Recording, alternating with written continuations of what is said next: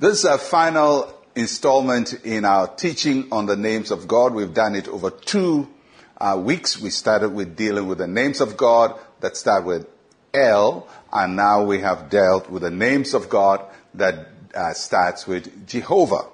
We've talked about several of the names of God, and I hope that they've blessed you, because anytime you think about the names of God, you think about how to relate to Him and how God also expresses Himself to you. Our prayer must always be based on what God has revealed about Himself, not what we think we know about Him, but what He has revealed about Himself. So today we do the last in the names. It's not all of it, but this is the last one we're doing for this time, and that is Jehovah Shalom.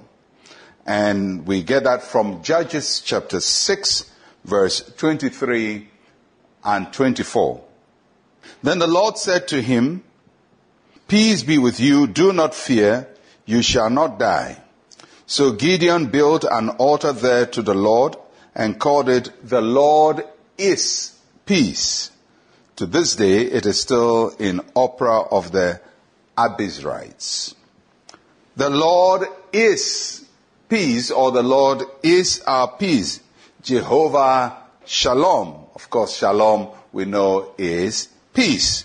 And that is the name that Gideon gave to the altar he built when the angel of the Lord came to give him a message about orders to go and fight the Midianites.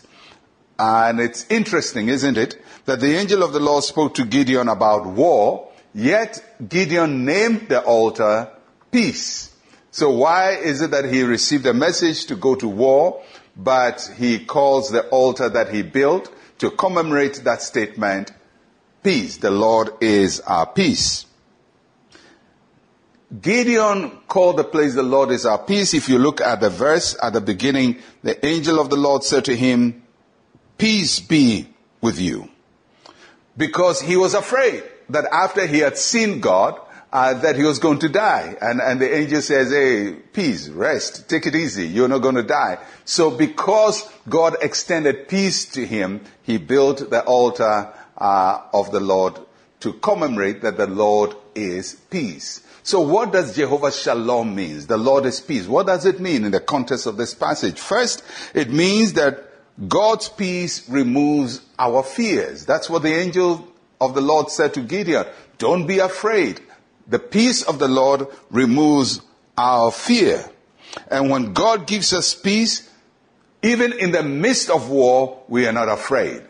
Even when we've been attacked, we're not afraid, because the peace of God removes all our fears.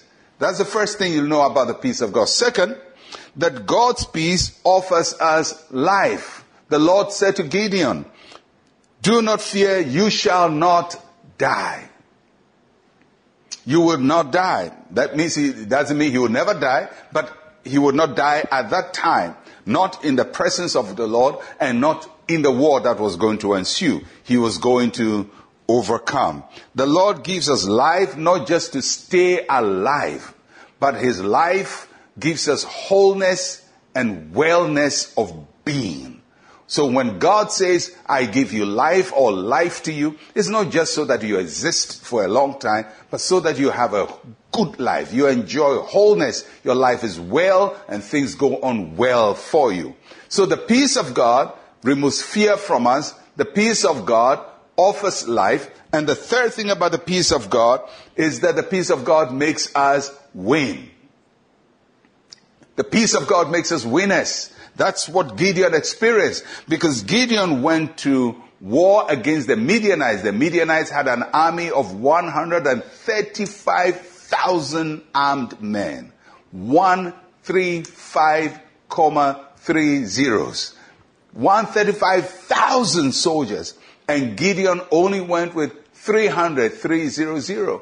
300 against 135,000 is a no-brainer. You can't win. Yet Gideon won, because the peace of God gives us victory.